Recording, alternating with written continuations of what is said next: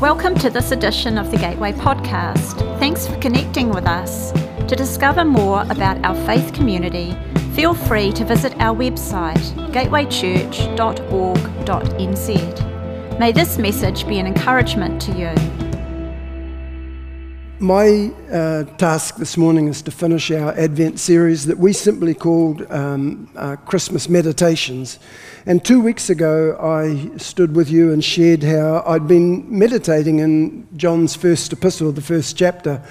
And I didn't have Christmas in mind. I didn't have the Advent series in mind, but I was really struck by the very first words of the epistle, which says, "That which was from the beginning." And in that message, I shared with you how I was absolutely taken aback by that language. That which? Why would John say that which was from the beginning? John wrote the gospel. And in the gospel, it starts off, in the beginning was the Word was with God, the Word was God, the same was in the beginning with God, all things were made by Him, and he immediately launches in the gospel into the beginning, and it's a person, it's a someone. In the epistle, it starts off that which. And J.B. Phillips translates it, there was something from the beginning. And it really gripped me. I thought, why would it say that which instead of he who? Why would it say something instead of someone? And we explored what that was about. Now, of course, John in his epistle does get to the fact that the something is a someone and that which is a he who. But it's not where he starts. He starts where nearly all worldview questions start, where nearly all human beings start when they say, what is it that was at the beginning? What started this? And that's where John starts. So that was that first message. I'm not going to go back over it. You can check out the podcast if you wish. But I carried on in my thinking, and this morning I want to go back to the same passage and share with you the thoughts that developed as I meditated on it further. So let's read it. It's 1 John chapter 1, the first 4 verses, and it goes, "That which was from the beginning, that which we have heard, that which we have seen with our eyes, that which we did behold and our hands did handle concerning the word of life. And the life was manifest, and we have seen and do testify and declare to you the life, the age during, which was with the Father and was manifest to us. That which we have seen and heard declare we to you, that ye also may have fellowship with us, and our fellowship is with the Father and with His Son, Jesus Christ. And these things we write to you, that your joy may be full." A couple of weeks ago, I mentioned to you that in his gospel, John assumes Jesus' humanity. And the gospel of John is about proving that Jesus was more than human, that in fact he was divine. In the first epistle, John assumes Jesus' divinity and sets out to prove his humanity. So it's reversed. And as I thought about it, I thought I could understand why Jesus would need to make a case, why John would need to make a case for Jesus' divinity. But why would he need to make a case to prove Jesus' humanity? Wouldn't that be a given? Well, let me just take a moment and explain the background to John's need to prove that Jesus actually was human. And the background is the development of a movement in the early church called Docetism, which comes from the Greek word dokio, which means to appear. And Docetism was a doctrine that was beginning to develop that claimed that Christ's body wasn't actually physically human. It completely undermined the truth of the incarnation, when the incarnation, of course, is about the Word becoming flesh and dwelling among us. The claim of Docetism was that he didn't, in fact, become flesh, that his body was a phantom, it was an apparition, or perhaps it was a real but celestial substance. But the essence of Docetism is that Jesus wasn't human, he only appeared to be. So Docetism is sometimes called seemism. It seemed that he was human, but that he wasn't. And this Docetism, this seemism, flowed easily out of a Greek mode of thinking, which could be traced back to the ideas of a very, very famous Greek by the name of Plato. Plato was, and in fact remains, one of the most influential thinkers in the history of the Western world. And for Plato, the present world of space, time, and matter was essentially a world of illusion, like the flickering shadows in a cave. And I'm sure some of you would have heard of, or perhaps even at university studied, Plato's allegory of the shadows in the cave. And I'm not going to go into that. But essentially, Plato suggested that a true and higher reality lay outside the world of space, time, and matter, and was to be found in what he called eternal forms. The objects of this world, he said, were merely imitations of these eternal forms. And according to Plato, humans were made for something beyond and quite different from this physical world with its evil and its decay. And he longed and suggested that other people too should, for a world of pure spiritual existence where we would happily be able to shed the shackles of our humanity. Now, he was particularly influential in thinking of that time, and a group of people in John's day called the Gnostics enthusiastically followed Plato's lead, and so we get this Docetism and Semism developing. And they despised the physical material world, they rejected its reality, which ultimately led them in one of two directions. Either they became aesthetics, punishing their bodies, or they felt that what happened with their bodies was irrelevant and didn't count, and they became libertines. They indulged their bodies. So the Gnostics taught that the body is evil, it's a prison house to which the soul is shackled. It's a tomb to which the spirit is confined. And one of their number, a man by the name of Marcus Aurelius, commented, "Despise the body. The whole composition of the body is under corruption." Now, it's this teaching that is beginning to infiltrate the early church and gain some traction. And it can be summed up by saying the physical world is bad, the non-material spiritual world is good. And John is writing this epistle to confront this docetic Gnostic heresy that is beginning to, as I say, gain some traction. And John opens the epistle by piling up words of sensory experience, emphasizing the physical reality of this story. He says, "We heard him, we saw him, we beheld him, we touched him." And I think John is recalling the time when Jesus stood among them in Luke chapter 24, verse 39, and said to the disciples, "Look at my hands, look at my feet. You can see it is I. It is myself. Touch me. Make sure that I'm not a ghost, that I'm not a phantom. For ghosts don't have bodies as you see that I do." Without doubt, John is also recalling the encounter that Thomas had with Jesus, the resurrected Jesus. And Jesus said to him, "Thomas, put your finger into my hands. Put your hand into my side. Touch me. Don't be faithless any longer." So John is declaring Jesus is no phantom. He's not a ghost, either before or after the resurrection. He's material, physical, a real human being. The incarnation, Jesus took on our flesh. And John says, we heard him, we saw him, we beheld him, we touched him. And I mentioned 2 weeks ago that when John said that, he's using the legal language of a disposition of that time. And he's saying, "I am telling the truth, the whole truth, and nothing but the truth. I swear I was an eyewitness." Let me just divert for a moment and talk about this matter of eyewitness testimony. The gospel is not myth, it is not legend, it is not about spiritual parables. You know, sometimes you hear liberal scholars saying things like, well, the resurrection, it's obviously not a historical reality to be believed. It's a parable about how good will ultimately triumph over evil and how spring will follow winter. And I want to say no, no, and no. Now, you can choose to believe the Gospels are lies if you wish, but don't give us that nonsense about them being legends and myth. Ancient legends were not at all like the Gospel in the way that they were written. You know, in modern day fiction, it includes all kinds of details in the story that are intended to give the story a realistic sense for modern readers. But ancient legends were never like that. Ancient legends never put into the story details that didn't develop either the plot or the character. It never occurred to them to do that. If you've ever read the Iliad or the Odyssey, they do not contain the details that the Gospels do. Homer never said things like Achilles met Hector in one-to-one combat about 3 miles outside of Troy. It never says that. The Gospels, on the other hand, say things like, Jesus came walking on the water. They were about 3 or 4 miles out when suddenly they saw Jesus. This is classic eyewitness testimony.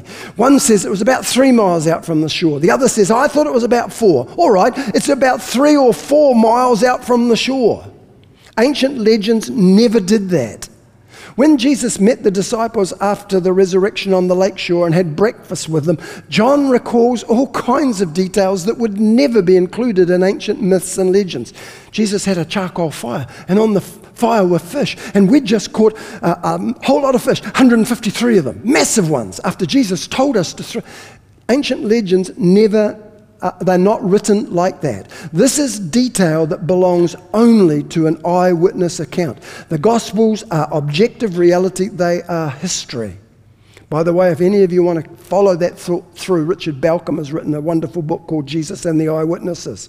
John is saying here, I was an eyewitness, and I will have none of this nonsense about him being a phantom, about a non-physical Jesus. The incarnation is about flesh, about material matter. And that's why in the epistle he goes on to say things like this in 1 John 4. Beloved, do not believe every spirit speaking through a self-proclaimed prophet. Instead, test the spirits to see whether they are from God, because many false prophets and teachers have gone out into the world. By this you know and recognize the Spirit of God. Every spirit that acknowledges and confesses the fact that Jesus Christ has actually come in the flesh as a man is from God. God is its source. And every spirit that does not confess Jesus, acknowledging that he came in the flesh, but would deny any of the Son's true nature, is not of God. This is the spirit of the Antichrist, which you have heard is coming and is now already in the world.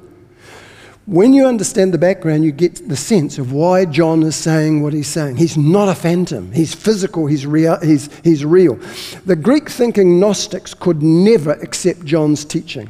For them, the matter and the flesh, altogether evil, a true incarnation is impossible. A church father by the name of Augustine once commented that while there were many things in Christianity that the pagan philosophers could readily accept, one thing that they would never embrace was that the Word became flesh and dwelt among us. You know as well as I that John and the other disciples were Jewish in their worldview and in their thought patterns. They were Hebraic. They were not Greek or Platonic. They believed that God created the world, the physical, material world of space, time, and matter, and then declared it is good. It is very good. Now you could say, oh yes, Don, but that was before the fall. It's all gone really bad since then, and now it's evil, dark, and corrupt. And of course you would be correct. We recognize that the cosmos is badly out of joint. It is fallen. And it actually reflects the people who dwell on it. It reflects the brokenness of you and I.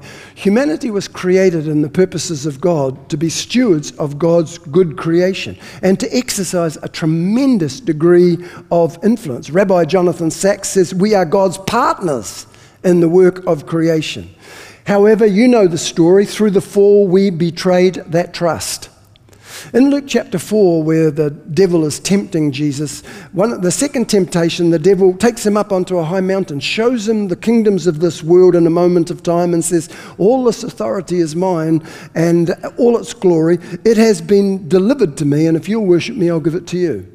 That word delivered is a Greek word, paradidomai, and it means to betray. It's been betrayed into my hands, he says. It's the same word that's used in John 13, where it says that Judas, having Satan putting into his heart the idea to betray Jesus, paradidomai, same Greek word. The devil says, this has been betrayed into my hands. I'll give it to you. Adam betrayed his trusts, and now God's good world looks more like Mordor than it does the Shire. It's a reflection of the people who dwell on it. Theodore Roosevelt, in his book Where the Wasteland Ends, has an insightful comment about the earth being a reflection of those who live on it. And he says, we can now see that the fate of the soul is the fate of the social order, that if the spirit within us withers, so will all the world we build about us. Literally so. What, after all, is the ecological crisis that now captures so much belated attention, but the inevitable extraversion of a blighted psyche, like inside, like outside? In the 11th hour, the very physical environment suddenly looms up before us as an outward mirror of our inward condition. For many, the first discernible symptoms of advanced disease within. It's like, wow, powerful. The world is a reflection of the people on it. While it is true that the cosmos is badly broken, out of joint, and the people on it are likewise, it is not God-forsaken. All of this, of course, raises the question that in and through the incarnation, what did God intend? With him becoming flesh, what was he seeking to do? What is God going to do about the problem of the fallenness of humanity and the out-of-joint cosmos? And I think, as I thought about it, this is something that John's epistle speaks to us here in the 21st century, some important things to say to you and I as Christians in the 21st century. Because the modern-day church, at times and in places, looks and sounds more Gnostic and more docetic than we would feel comfortable acknowledging.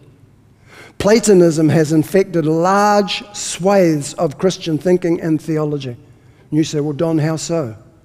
All right, you ask the average believer in the average evangelical church, why did Jesus become flesh? Why did he come and die on the cross? And the answer, as often as not, will go something like this. He came to die on the cross in my place so that I could be forgiven and so that I could go to heaven when I die and be with him forever. He died to save my soul. Now, some of you are thinking, well, that's what I would have said. It's not surprising. As I say, we have been dramatically influenced by Platonism. You mention salvation to most Christians and they assume you mean going to heaven when you die. Salvation means that we get to escape this sick, sad old world and we go to heaven. And some of us were raised in and marinated in rapture theology where we're going to get to flee this world at some time in the future. In the Jesus movement of the 70s, of which I was part, we used to talk about this world and we'd say things like, well, it's all going to burn anyway. This is not our home. Think about some of the hymns that we sing and the theology that it teaches us. It's just passing through theology. This world is not my home. I'm heaven bound. Now, I love the hymn, How Great Thou Art. But sometimes I wonder what it's teaching us. When Christ shall come with shout of acclamation and take me home, what joy will fill my heart. What home is the hymn writer thinking about? Well, clearly he's talking about heaven.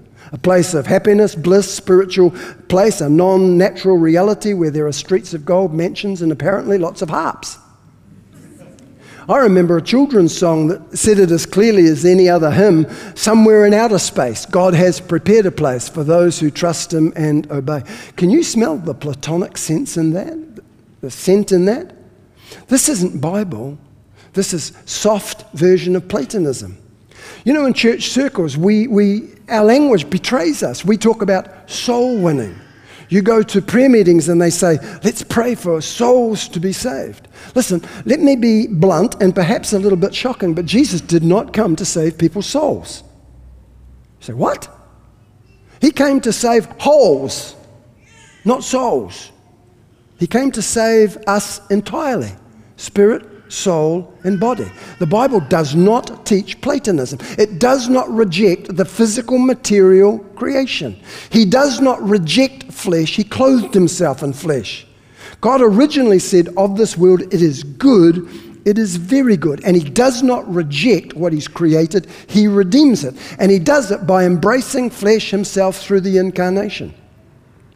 In Christianity, the material is as much the subject of redemption as the spiritual is. And Christianity does not reject the material, physical, spiritual world. It accepts the material, physical world as God created and God approved. You know, Christianity is the most materialistic of all world religions, in vivid contrast to many of the Eastern faiths, which really are Gnostic, rejecting the physical realm. Christianity takes the physical realm seriously, and it needs to, because we're embodied creatures. We function in and through the body, or we don't function at all. We are physical beings as much as we are spiritual beings, and in biblical salvation, We must not separate those things that God has joined together. So redemption and salvation isn't about leaving this wretched, obnoxious, recalcitrant body of mine and the miserable, decaying planet and going off to some spiritual place far, far away. Somewhere in outer space, God has prepared a place. Redemption is about liberating that which has been enslaved. It is about renewing and restoring things after having dealt decisively with the evil and sin that has defaced and distorted them. When you have a group of Christians who are marinated in this soft Platonism, this passing through theology, the earth is not my home, and ask them where the resurrection of the body fits into that scheme, they just look at you with blank stares. What about 1 Corinthians 15, the resurrection chapter? And it's like, I don't know, it's a mystery to them. And it gets pushed to the margins. When you talk to them about the new heavens and the new earth coming down, blank stares. Can I say to you, biblical salvation is not leaving the material, physical realm behind and flying off to some spiritual existence forever in heaven far away. Salvation is not about forsaking physicality, but it is rather about embracing a new mode of physicality. We are promised a new form or a new type of bodily existence. Let me read the scriptures to you in case you're thinking I'm making all this up. Okay?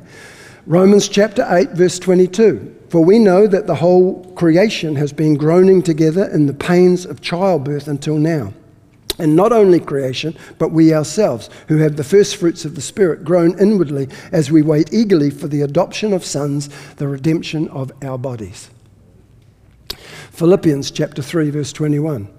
But there is far more to life for us. We're citizens of high heaven. We're waiting for the arrival of the Savior, the Master, Jesus Christ, who will transform our earthly bodies into glorious bodies like His own.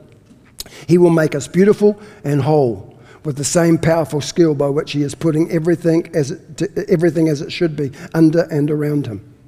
1 John chapter 3 verse 2. Yes, dear friends, we are already God's children right now, and we can't even imagine what it's going to be like later on. But we do know this, that when He comes, we will be like Him as a result of seeing Him as He really is. And in case you're not convinced, 2 Corinthians chapter 5 verse 1. For instance, we know that when these bodies of ours are taken down like tents and folded away, they will be replaced by resurrection bodies in heaven. God made, not handmade, and we will never have to relocate our tents again. Sometimes we can hardly wait to move, so we cry out in frustration. Compared to what's coming, living conditions around here are like a stopover in an unfinished shack. You know that I'm reading the Message translation, don't you? And we're tired of it, he says. We've been given a glimpse of the real thing, our true home, our resurrection bodies. The risen Lord Jesus Christ is both the model for future Christian bodily fleshly existence and also the means by which it will come about. We will be like Him and have a real body like His body. And His body was physical. It could be heard. It could be seen. It could be beheld. It could be touched. His resurrection body was both continuous with His old one and in yet some ways discontinuous too. He could be recognized as the Jesus they knew. And yet He could appear and disappear and come through locked doors.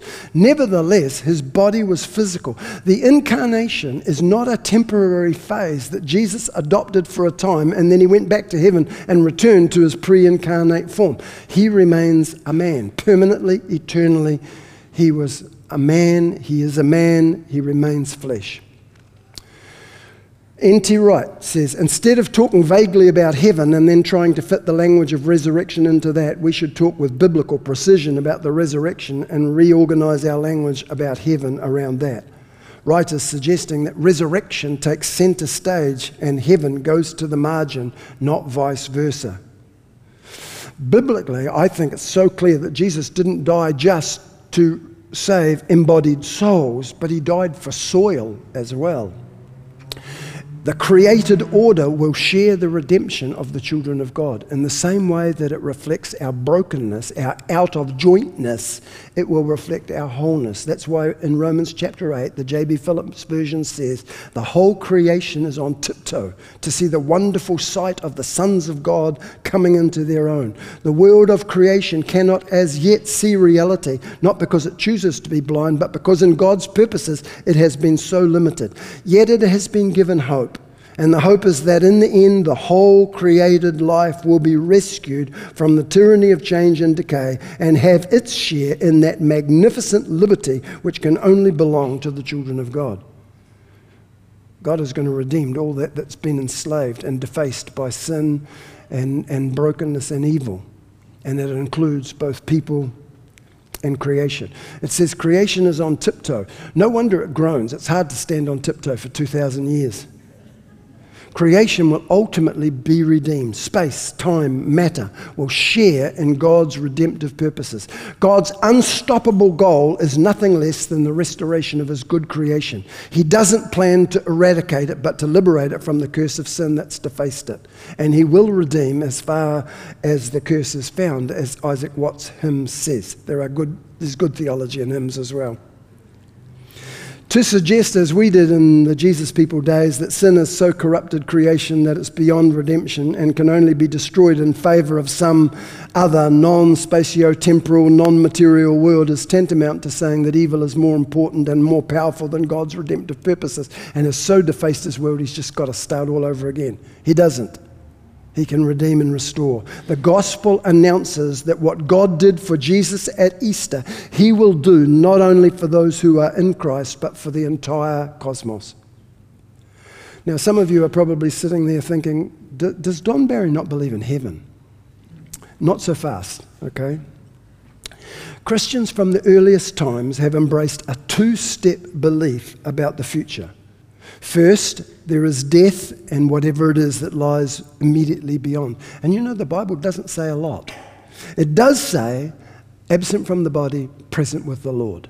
We know that we will be with Jesus. As Jesus said to the thief on the cross, today you will be with me in paradise. And I don't mind if you call that paradise or you can call it heaven. What we do know from the scriptures is it's a temporary phase. It is not our eternal home. Some of you say, well, hang on, Don, what about John 14 and the mansions? I had my heart set on one of those. I'd planned out the decor and even the gardens. And you know that I'm talking from John 14. There are in my Father's house, there are many dwelling places or mansions, you know. And I'm going to come and I'm going to take you there. You can check that out later. This has regularly been taken, not the least, when used in the context of bereavement, to mean that dead Christians will simply go to heaven permanently. But the Greek word translated by the word dwelling places or mansions is a word moni, and moni does not refer to a resting place, to an eternal place, but a resting place on a journey that has not yet been reached, like Holiday Inn. You go and you stay there for a little while, but you're going on somewhere else. Moni is an overnight stop on a longer journey. And the scriptures say the final, ultimate end of that journey, the second phase in the biblical teaching about the future, is the resurrection of the body and a new bodily existence in a newly made, restored world. This is the new heavens, the new earth of Revelation 21 and 22. Coming down, not going up. Our goal is terrestrial. It's terra firma. It's not extraterrestrial. Not floating on clouds somewhere in outer space. We are made from earth and ultimately for earth. And again, if you're thinking, Don, this is a bit news to me. Are you the only person who thinks this? And I want to say no. But we've been marinated in this soft Platonism of we die, we get to go to heaven. Somewhere in outer space, God has prepared a place. Peter Marshall said, our destiny is an earthly one. A new earth, an earth redeemed and transformed, an earth reunited with heaven, but an earth nonetheless. Randy Alcorn, in his book entitled Heaven, says, the present heaven is a temporary lodging, a waiting place until the return of Christ and our bodily resurrection. The eternal heaven and the new earth is our true home, the place where we will live forever with our Lord and with each other. The great redemptive purposes and promises of God will find their ultimate fulfillment on the new earth and not in the immediate heaven. And the great Welsh preacher, not from the New South Wales, but from the old South Wales, Martin Lloyd-Jones said, everything will be glorified, even nature itself. And that seems to me to be the biblical teaching about the eternal state. That what we call heaven is life in this perfect world as God intended humanity to live it. When he put Adam in paradise at the beginning, Adam fell and all with him. But men and women are meant to live in the body and will live in a glorified body, in a glorified world, and God will be with them. This redeemed, glorified, material, physical world is the ultimate answer to Jesus' prayer when he said, "Thy kingdom come, thy will be done on earth as it is in heaven." The trajectory of redemption has always been from heaven down. The Bible is not about the ascent of man, but the descent of God. It is always God coming to dwell with us, not about us fleeing this world to go and be with him. And 1 John is about the redemption of, and not the rejection of, the flesh, the material and physical world. We saw him, we beheld him, we touched him, we heard him. John piles physical experience, one on top of another, to let us know that Docetism, that Semism, that Platonism is not the teaching of the Scripture. Jesus embraced the material, physical flesh in the incarnation, not so that he could ultimately reject it and cause us to float off somewhere else, but that he could redeem it from the sin that has defaced and distorted it. Now, some of you, and I'm closing here, so the musicians might like to come. Some of you, I suspect, are thinking, how on earth, no pun intended, but how on earth, Don, did you just get from we heard him, we saw him, we beheld him, and we touched him, to Revelation 21 and 22 about a new heaven and a new earth? Did I miss something? Probably when you were checking Facebook. If you're not sure what I just said, you can go back over the podcast, or you can perhaps ask your neighbour who wasn't on Facebook and say, "Can you help me with the connection?" It's about physical. Jesus came to restore, to redeem, to renew. And it's all about incarnation, the arrival, the advent, and we thank God for it. Thanks for listening. If you'd like to know more about our faith community, feel free to visit our website gatewaychurch.org.nz.